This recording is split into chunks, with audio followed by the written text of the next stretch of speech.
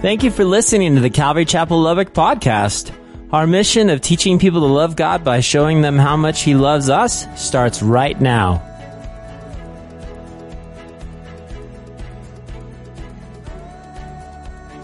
If you have your bulletins, the title of this message, which is in there, I want to start off by just asking you this question.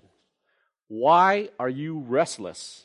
Now, the first thing that comes to your mind, jot it down, put it away, because we're going to answer that question after it's teaching. The things that we restless about is the first thing that came to your mind, to your thoughts, right? Like, for instance, for myself, just thinking of my past week, I was restless because of work situation. If you're a parent, you're restless because you have kids and you're concerned about them. You don't know where they're at, especially if they're young adults. You don't know what time they're coming home because they're halfway in your house and halfway out. So they're in that gray area stage where they have to decide, what am I doing in life? You're figuring out things. And so for myself, that's what's been restless in my heart, in my spirit. Just the daily grind of life, right? The daily grind of life. And, I could just look out here. There's some of you guys who are, parents, moms, dads, and we're concerned with our kids. And some of us are single in here. It's been a long time since I've been single, so I really don't know what you're concerned or restless about. Maybe you're restless about being single.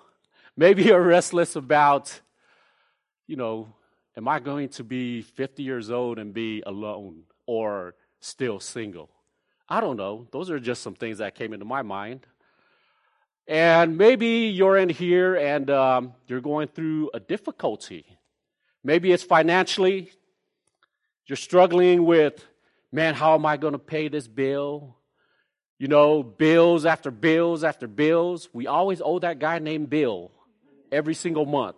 I try to get rid of him, but he always shows up. So we wrestle with those. And I look at Adam and Tiffany, and they're about to have a baby. And if I was Adam, I'd be like, oh, man, another one on the way. More responsibility, more blessings. The good thing is, if you had previous kids, you can kind of tweak, all right, I did this with those guys. Now I know what to do with this little one when he comes out or she comes out. You're restless about those things, right?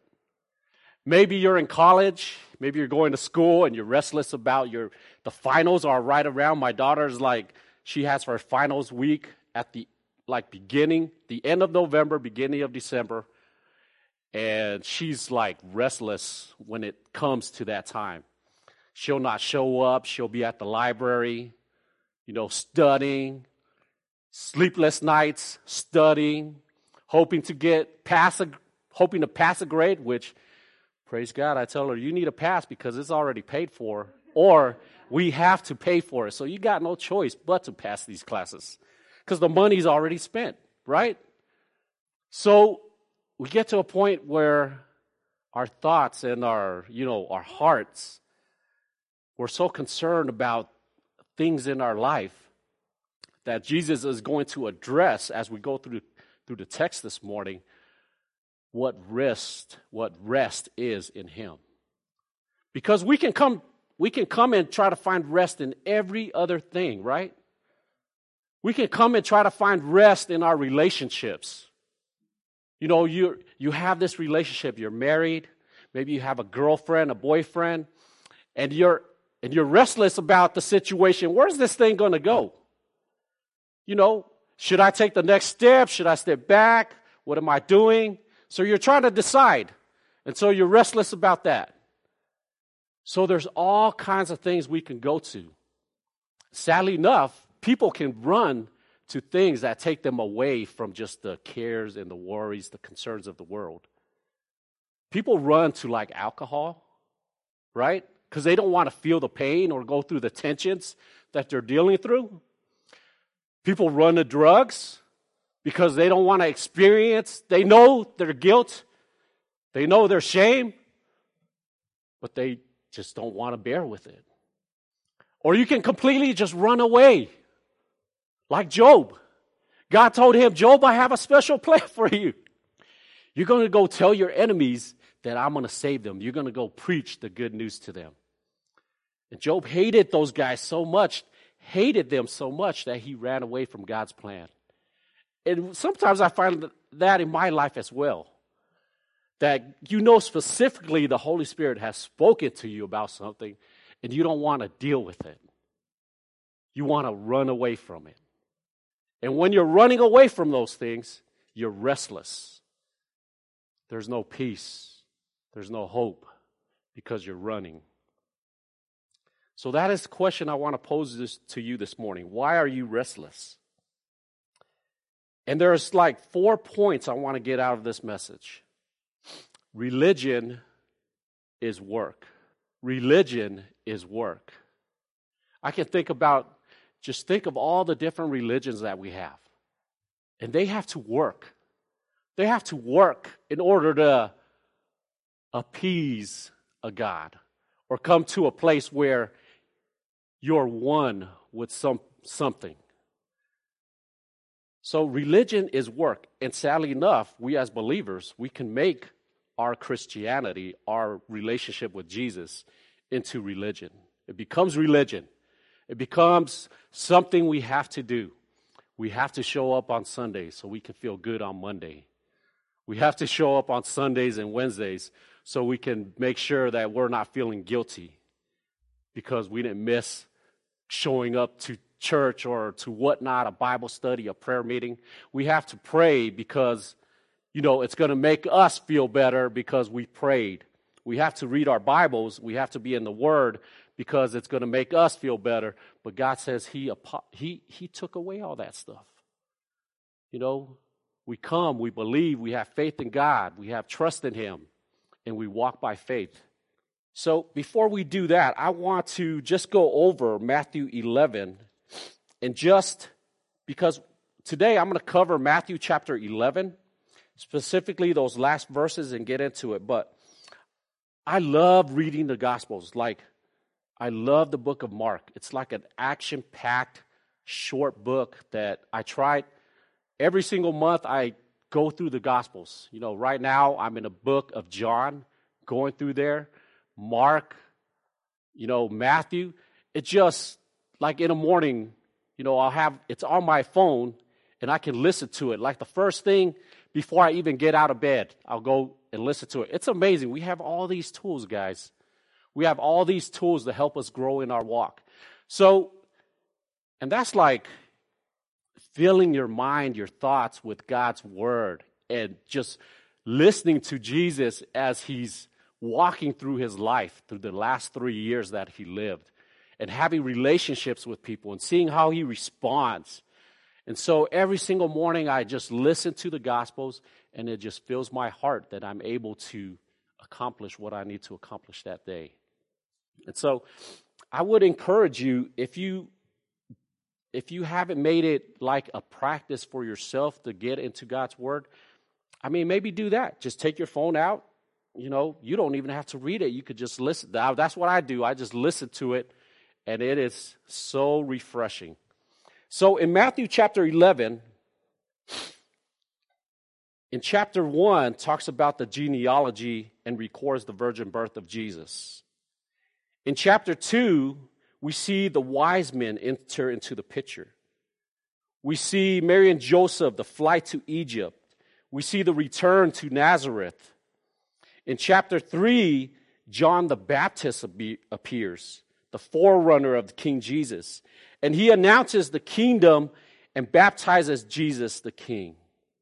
In chapter 4, we see the testing of Jesus in the wilderness. We see Jesus begin his public ministry in Capernaum, where he lived. He calls out disciples. In chapters 5, 6, and 7, we see the Sermon on the Mount. We see the Beatitudes, the attitudes that Jesus wants us to walk in with one another, with Him, and with this world. So we see that in 5, 6, and 7. In chapter 8, Jesus starts to perform miracles. He performs 6 miracles. His dynamic he brings all the teachings of the Sermon on the Mount. Now he's starting to bring that into fruition, into the kingdom of heaven is right here before you with his miracles, right? In chapter 9, he performs 6 more miracles. He calls Matthew, and he's in contention with the Pharisees. Now the Pharisees enter the picture, and now they're starting to butt heads about what the kingdom of heaven is. In chapter 10, he commissions his 12 disciples. He sends them out to heal, to perform miracles, to let the people know that everything Jesus has been talking about in 5, 6, and 7, it's right in their midst. And that brings us to chapter 11. And we'll start from verse 1. Chapter 11, verse 1. And now it came to pass, when Jesus finished commanding his 12 disciples, that he departed from there to teach and to preach in their cities. Remember in chapter 10, Jesus he chose the 12, and now he's sending them out to go express the kingdom of God is here because he is here. And he's going to prove that by empowering his disciples to perform miracles, to heal people, to raise them from the dead. It's amazing to me that he empowers his disciples to do that. In Matthew chapter 10, verse 1, it says, and when he had called his 12 disciples to him, he gave them power over unclean spirits to cast them out and to heal all kinds of sickness and all kinds of diseases.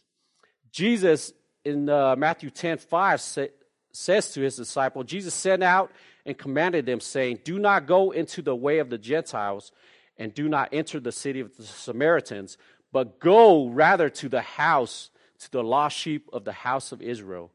And as you go, this is what Jesus is commanding them to do. As you go, preach, saying the kingdom of heaven is at hand, because Jesus is here. God is walking the earth.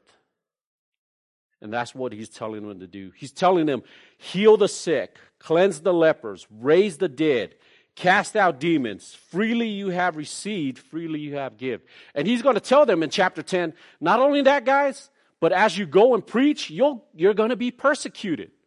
People are going to hate you because they're hearing this message, and it pierces them to their hearts. And that's why Jesus in Matthew 11:1 says, now it came to pass when Jesus finished commanding his 12 disciples that he departed from there to teach and to preach in the disciples' cities. Matthew chapter 11, verse 2, and when John had heard in prison about the works of Christ, he sent 2 of his disciples and said to Jesus, Are you the coming one? Are you the Messiah? Are you the one that we've been waiting for? Or do we look for another? Right now, John was put in prison because he had called out King Agrippa of his sin of taking his brother's wife. And so that's the reason why John is in prison right now. So right here, John the Baptist, Jesus calls him the greatest man that was ever born up to his time. But John was in prison and sitting there, and he's wondering, because he's looking for the kingdom to come now in his lifetime. And Jesus comes and he shows on the scene, and John's definition of the kingdom that he wants done is not the same as what Jesus is doing. And so John is frustrated. He's in prison. Maybe he has doubts. Maybe he's sitting there and he's like, man, I've been wearing this camel hair. I've been eating locusts. I've stripped myself of everything. I've been in the wilderness seeking God. And now I'm in prison. This is not happening. He's expecting the kingdom of God to come in his lifetime. He was expected to be part of the kingdom, that the earth was going to be renewed, that Jesus was going to bring justice and righteousness right then and there in his lifetime, but it did not happen. And I think to myself, if I'm in the place of John, I would have doubt. I would be frustrated.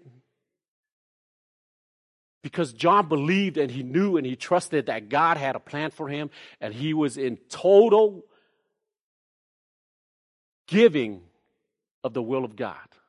And yet he's in prison. And now he's unsure. He has doubts. He's thinking, what's going on here? I've done all that the Lord had commanded, but it's not going to what it's supposed to go like. Right? And that happens in our lives. Before we moved out here, we were in Oceanside, California, and I was praying. I felt that God was leading us as a family to leave Oceanside. And I was praying about a friend of mine that I took Bible college classes with in Vista, California, had gone down to Costa Rica to start a church, Calvary Chapel. And so he had emailed me, and we've been in contact, hey, you should maybe pray about coming out here. And this was like within 6 months before we actually moved out here to Lubbock. Lubbock wasn't even on the radar. And so we had that opportunity, God opened up. My brother was an evangelist out in Hawaii. He had a ministry out there. He goes, why don't you guys come to Hawaii? You know, you can be involved here with the ministry. We can get you a place to stay, and you guys could get settled in. And that was available. And this all happened within like 3 months. And we've been praying about this for like a year or so. We came out here to visit Lubbock, and God put something on there, you know, because I had small nephews out here, and he was like, I want you to go to Lubbock. And I said, God, you want me to go to Lubbock for those little guys? And I was like, I'm not sure I'm hearing you right. But anyways, Costa Rica opened up, Hawaii opened up, and then my parents retired back to American Samoa, and they have a seminary there. And so my mom always prayed that, God, please have my kids go into ministry. And guess what? It's like me and my other brother are now like in the ministry doing God's work. And so he said, I want you to go talk to this guy. He's a Samoan pastor, and he evangelizes and speaks in the Samoan language. I want you to go talk to him and find out. Maybe God is leading you back to American Samoa to relearn the language, so you can start, you know, teaching and preaching in American Samoa. So we had Costa Rica, we had Hawaii, we had American Samoa, and Lubbock was in the back burner. It was back there in the back of my mind, but it never was like my plan. Right? It was never my plan. And yet, God opened that up. We moved out here. We looked first for a Calvary Chapel, and there was, you know, we saw the newspaper. I was like, holy moly, there's a bunch of different churches. They had like 3 or 4 different Calvary something. And so we started calling around, and Yvonne had called Calvary Chapel, spoke to Natalie, I believe.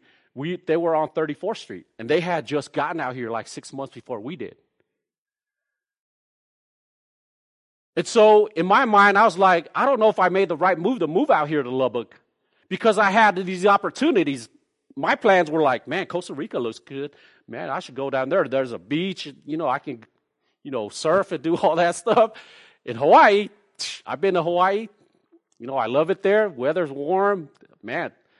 Or American Samoa, yeah, I could deal with that. I'll go home and relearn the language. But no, God called us over here. Like John. I was like, when we moved out here, I had doubts. Like, man, I don't know if we made the right move.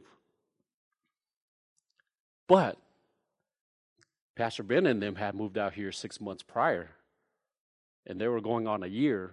I get involved as soon as we moved out here in June, the end of June. We went to church on a Wednesday, and God said, I want you here. And that was 2004. And now we're going on 2020.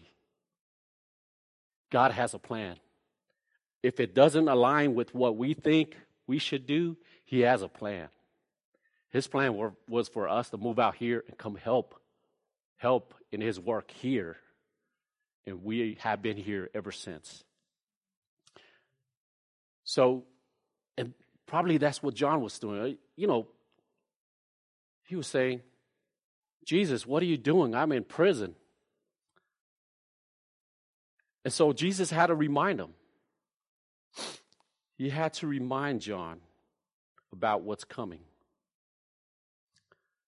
So Jesus tells John's disciples, the 2 guys that came, he said, Jesus answered and said to them in verse 4, "Go and tell John the things which you hear and see. The blind see, the lame walk, the lepers are cleansed, the deaf hear, the dead are raised." Dead people, like dead people are raised. I've never seen a dead person raised. But yet, this is what's happening at this time. It's like Jesus being here in Lubbock, Texas, goes to UMC, to Covenant, heals everybody in those hospitals. People that just went to be with the Lord or just passed away. Jesus goes down there where their dead bodies are at, and he tells them, raises them up. Think about this, guys. Think about this. If you are living at this time, you have all the evidence. You see God, the man at work. You see people raised from the dead. And yet, they still do not believe what's happening. And sometimes that's like us. We've seen the miracles that Jesus performs in our lives, right? You got saved. That's a miracle. I got saved. That's a miracle. That's a miracle. And yet, we can walk in this life and be callous to all the miracles that we witnessed. It's amazing to me. And Jesus says, "Go tell John all these things are happening, and blessed is he who is not offended of me because of what I'm doing." Jesus tells John's disciples, tell John, don't be offended of what's going on. Because John doesn't fully understand everything what's going on right now. John was in God's will when he was in prison because he prepared the way for Jesus. And now Jesus is on the scene. And we know what happened to John, right? He died. He got his head cut off. He never came out and saw the miracles that Jesus was doing and performing. He never saw all the people that the kingdom of heaven, the kingdom of God touched while he was in prison. But I believe that after John's disciples came back to him and delivered that news, John was rejoicing in prison. He didn't care. He was encouraged that I've done what I'm supposed to do. And that's like us.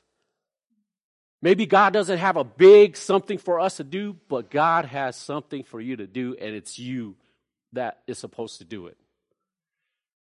Maybe it's something in your family. Maybe it's something in your relationship. Maybe it's somebody at your work. Maybe you run into somebody. God has a specific calling for each one of us. Sometimes we rely on the organization of the church to accomplish those things. When you're out 24/7, you could minister to people. You can touch people where you're at.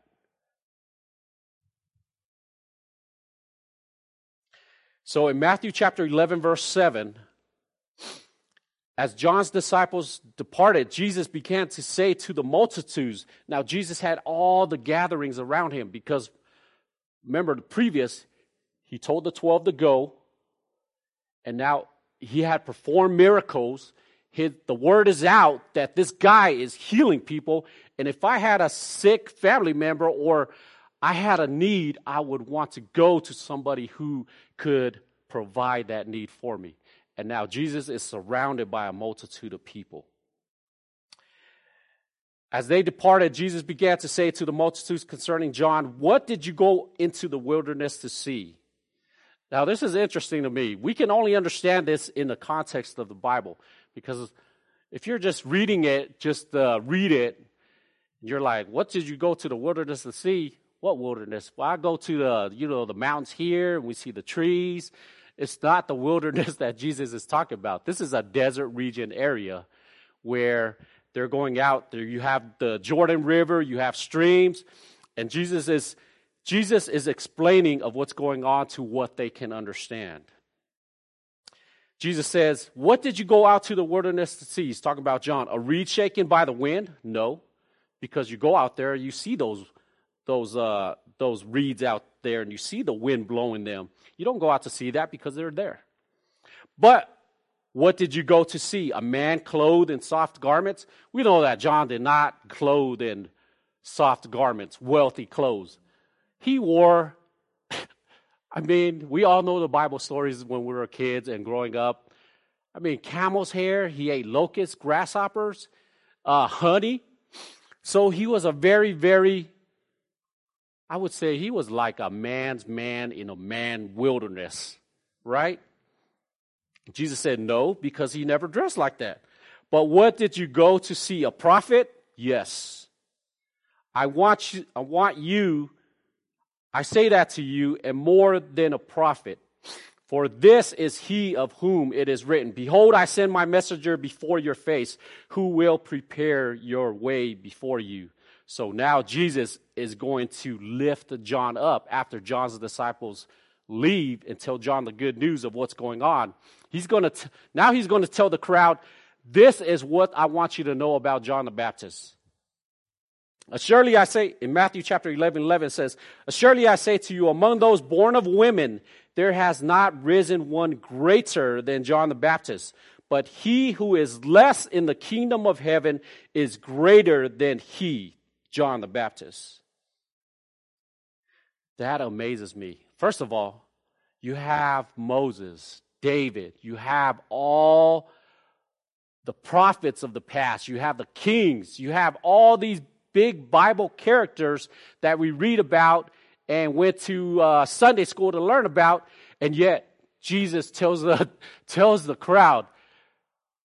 And can you imagine? The Pharisees, the priests, the Sadducees were there as well, and Jesus is telling the crowd, John is the greatest. And the Pharisees, they esteemed Moses high. They recognize, they identify themselves more with Moses than with anybody, other than that. And yet Jesus is telling them, born until I walk on this earth, there is no one greater than John the Baptist. I'm like blown away by that. I'm like, what? No one greater than John the Baptist out of all those Bible characters from the past? And yet Jesus says, if you're in the kingdom now, you're greater than he is. And what's the reason? Why? Because Jesus died, was raised from the dead, and now he's seated next to the Father, interceding for us. We are in the new covenant, guys. John was the last of the prophet from all Genesis, all the way up till then. John was it. They had prophesied for this kingdom. They had prophesied for all this was to come, and that was the cutoff point. John was the final one to tell the people of Israel, hey, Jesus is coming, the Messiah is coming, the Messiah is coming. But before that, they were expecting the Messiah, but they never knew when he was going to show up. And John was the one who introduced Jesus right here. Ain't that a privilege? To introduce God to your fellow human beings, to your fellow Israelites. That is amazing to me. And yet God says that we are more privileged than John the Baptist because we've seen the old, we've seen the new, and we have the Holy Spirit. Doesn't that just encourage your heart this morning? I'm just so blessed by that. Matthew 11:11. Surely I say to you, among those born of women, Jesus saying that none is greater than John the Baptist. Verse 12 says, and from the days of John the Baptist until now, the kingdom of heaven suffers violence, and the violent take it by force. 13. For all the prophets in the law prophesied until John. They were prophesying until John. John was the last to prophesy. They were all looking for the coming Messiah. 14, and if you are willing to receive it, he is Elijah who is to come. He who has ears to hear, let him hear. Jesus is telling this crowd, listen, all The prophecies, everything was about me, and now I'm here. If you have ears to hear, listen to what I'm telling you. I am He. I am the one they've been prophesying about. I'm the one they've been talking about that's going to come and bring peace and justice and bring the kingdom of heaven down to earth. And I'm here. Verse 16, but to what shall I liken this generation? It is like children sitting in the marketplace and calling to their companions. Now, this is the outcome. This is how people are receiving Jesus. He's going to illustrate it this way. Matthew 11:17 says, and saying, we play the flute for you, and you did not dance, and we mourned to you, and you did not lament. Basically, you saw these things, you saw what was taking place, but you never fully participated. You never fully believed in me and what's going on. You did not join in or believe John or Jesus of what's happening right now. Verse 18 states, for John came neither eating nor drinking, and they say he is a demon. The Son of Man came eating and drinking, and they say, look, a glutton and a winebibber, a friend of tax collectors and sinners. But wisdom is justified by her children. So John came to proclaim the message, to proclaim the good news to his people. And what do? He's dead. They kill him. And now Jesus says, I'm coming to bring the good news to you, and yet you still don't believe. I'm performing miracles. I'm raising people from the dead, and yet you don't believe.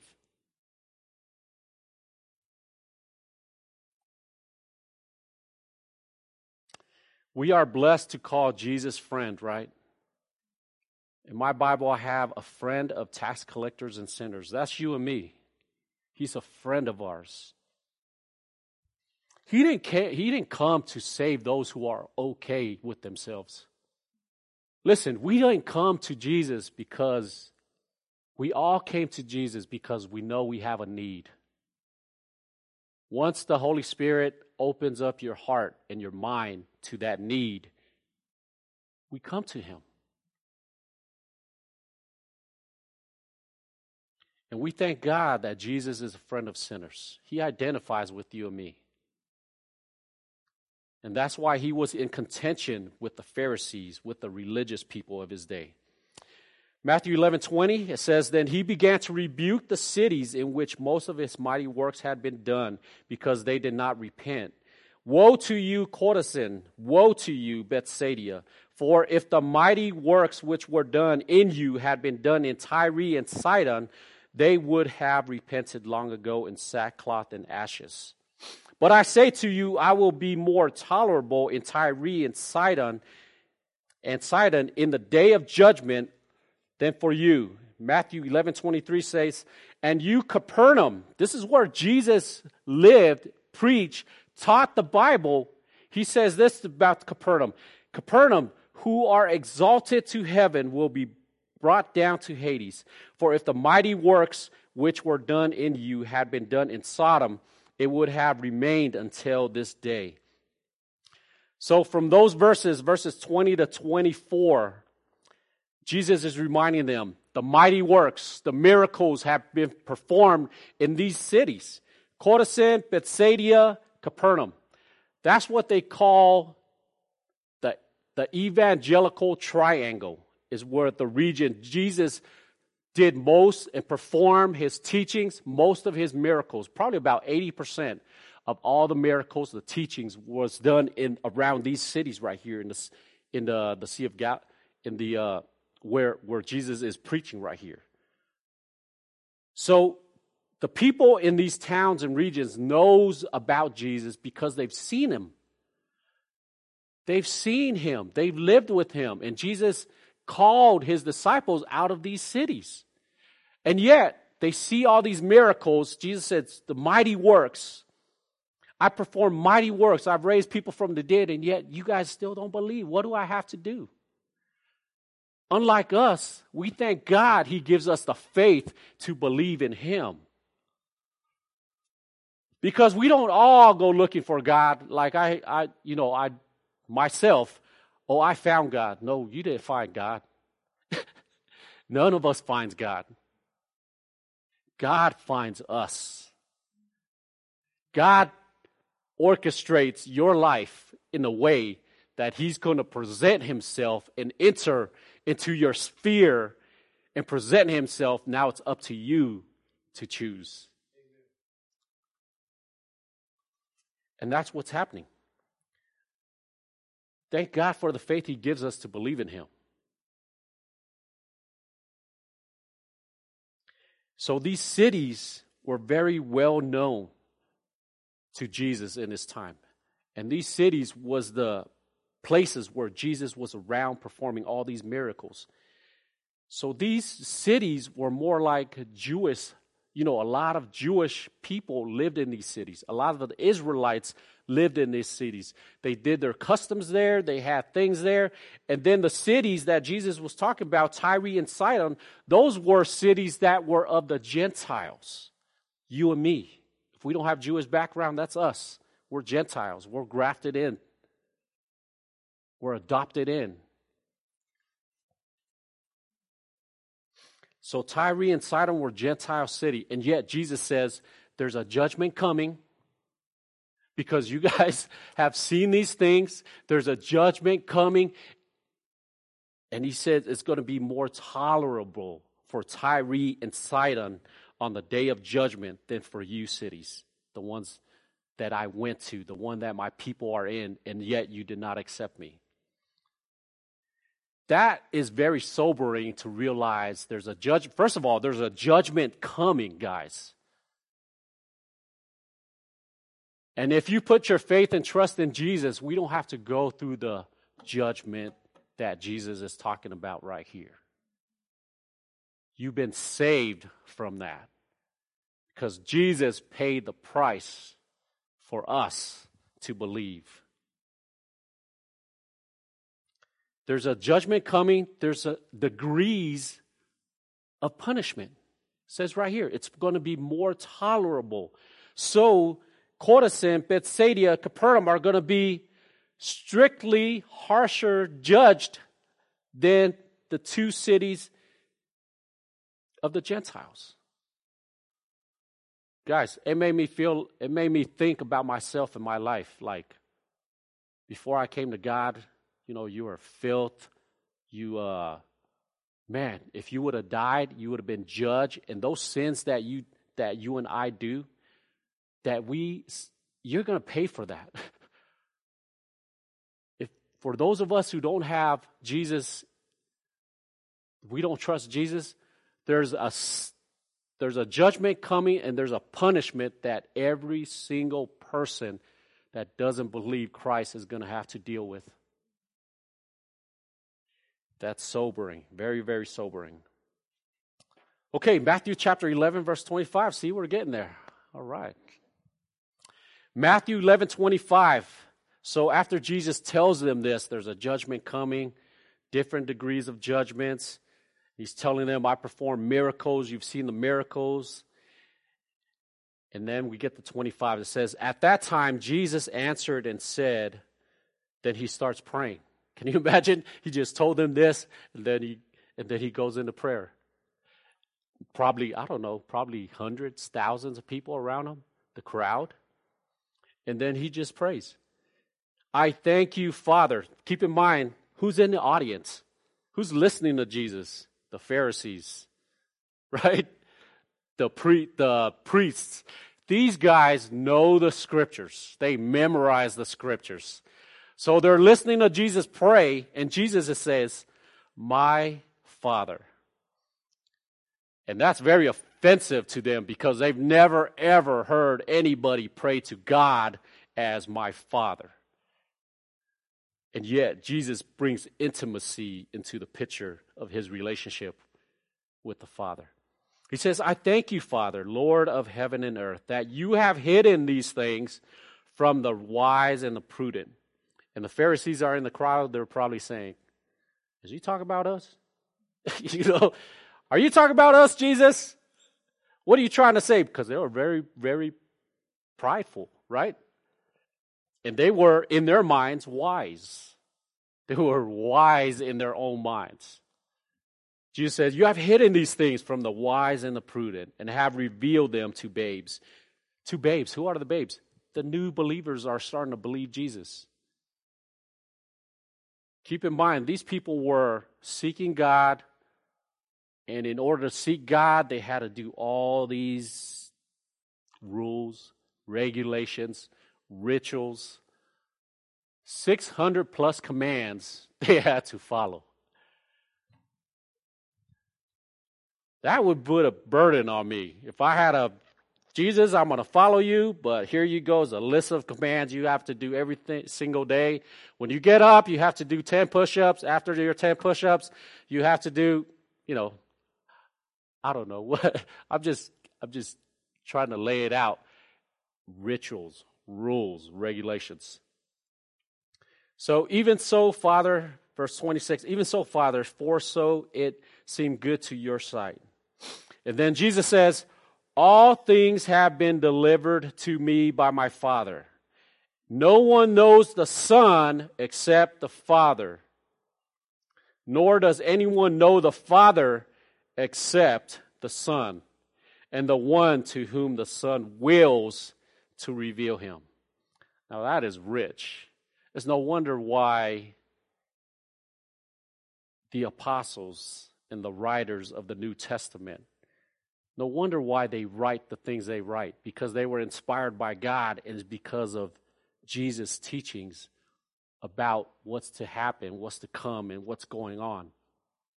Jesus saying, no one really knows the Father. You've seen a glimpse of the Father because of all the teachings from the past. You've seen a glimpse, but you really don't know the Father. And that's why I came here. In order to know the Father, you have to know me, the Son.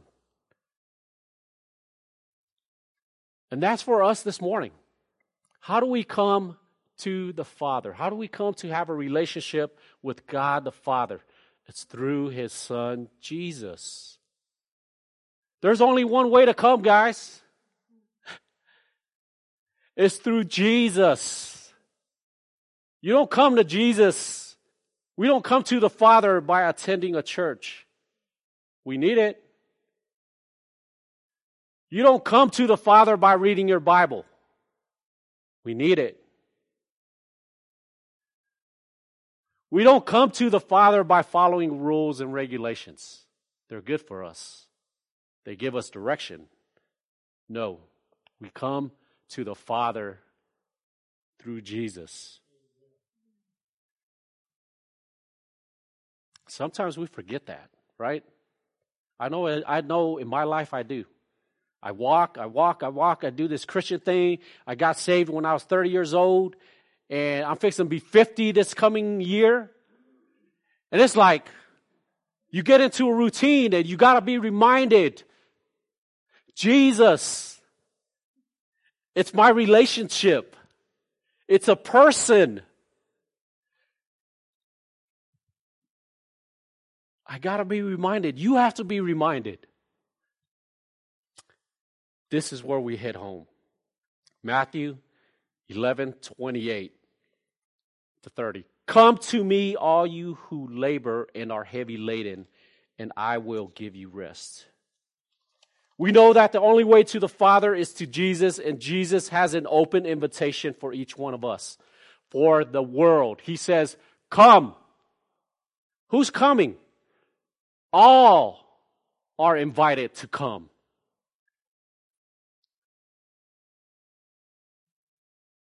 When you come, you realize you have a need. It says, who labor and are heavy laden.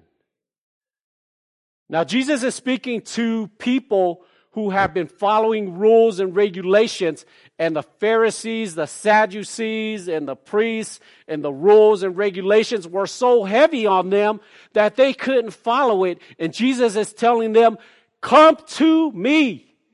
Put those things away. I am here. Those people realized they had a need, just like this world has a need. Jesus says, come. I will give you rest. I will give you rest. I will give you eternal rest. Right? He says, come. Take my yoke upon you and learn from me, for I am gentle and lowly in heart, and you will find rest for your souls, for my yoke is easy and my burden is light. He says, come to me. My yoke. There's a work for each one of us. When we come, that's not it. There's a work that God has for each one of you that you need to participate in because it's God's work and His yoke is easy. It's not burdensome like the Pharisees had put on these people. It's easy. God gives you the grace, the know-how to take on His work, and it's restful work, right? When we moved into this building, there was nothing here. All these walls y'all see, there was nothing here. It took work for people to raise this up. It was work. We worked for like the whole summertime. For months, days, months. And then after we were done, we had to tear that side down for the children's ministry, and that took work. It was tiring work, but you know what? It was work for the Lord. When these guys are up here, that's work. It takes preparation. It's work. Sometimes you can be restless and burdensome trying to put the right songs together. But you know what? It's work for the Lord. The yoke is easy. Jesus didn't say, come to me and rest, and that's all you're going to do. That's all we're going to do. He says, come to me and rest in me because I have a yoke for you to carry. Not the yoke of religion, but the yoke for you specifically of what you're supposed to do in the kingdom.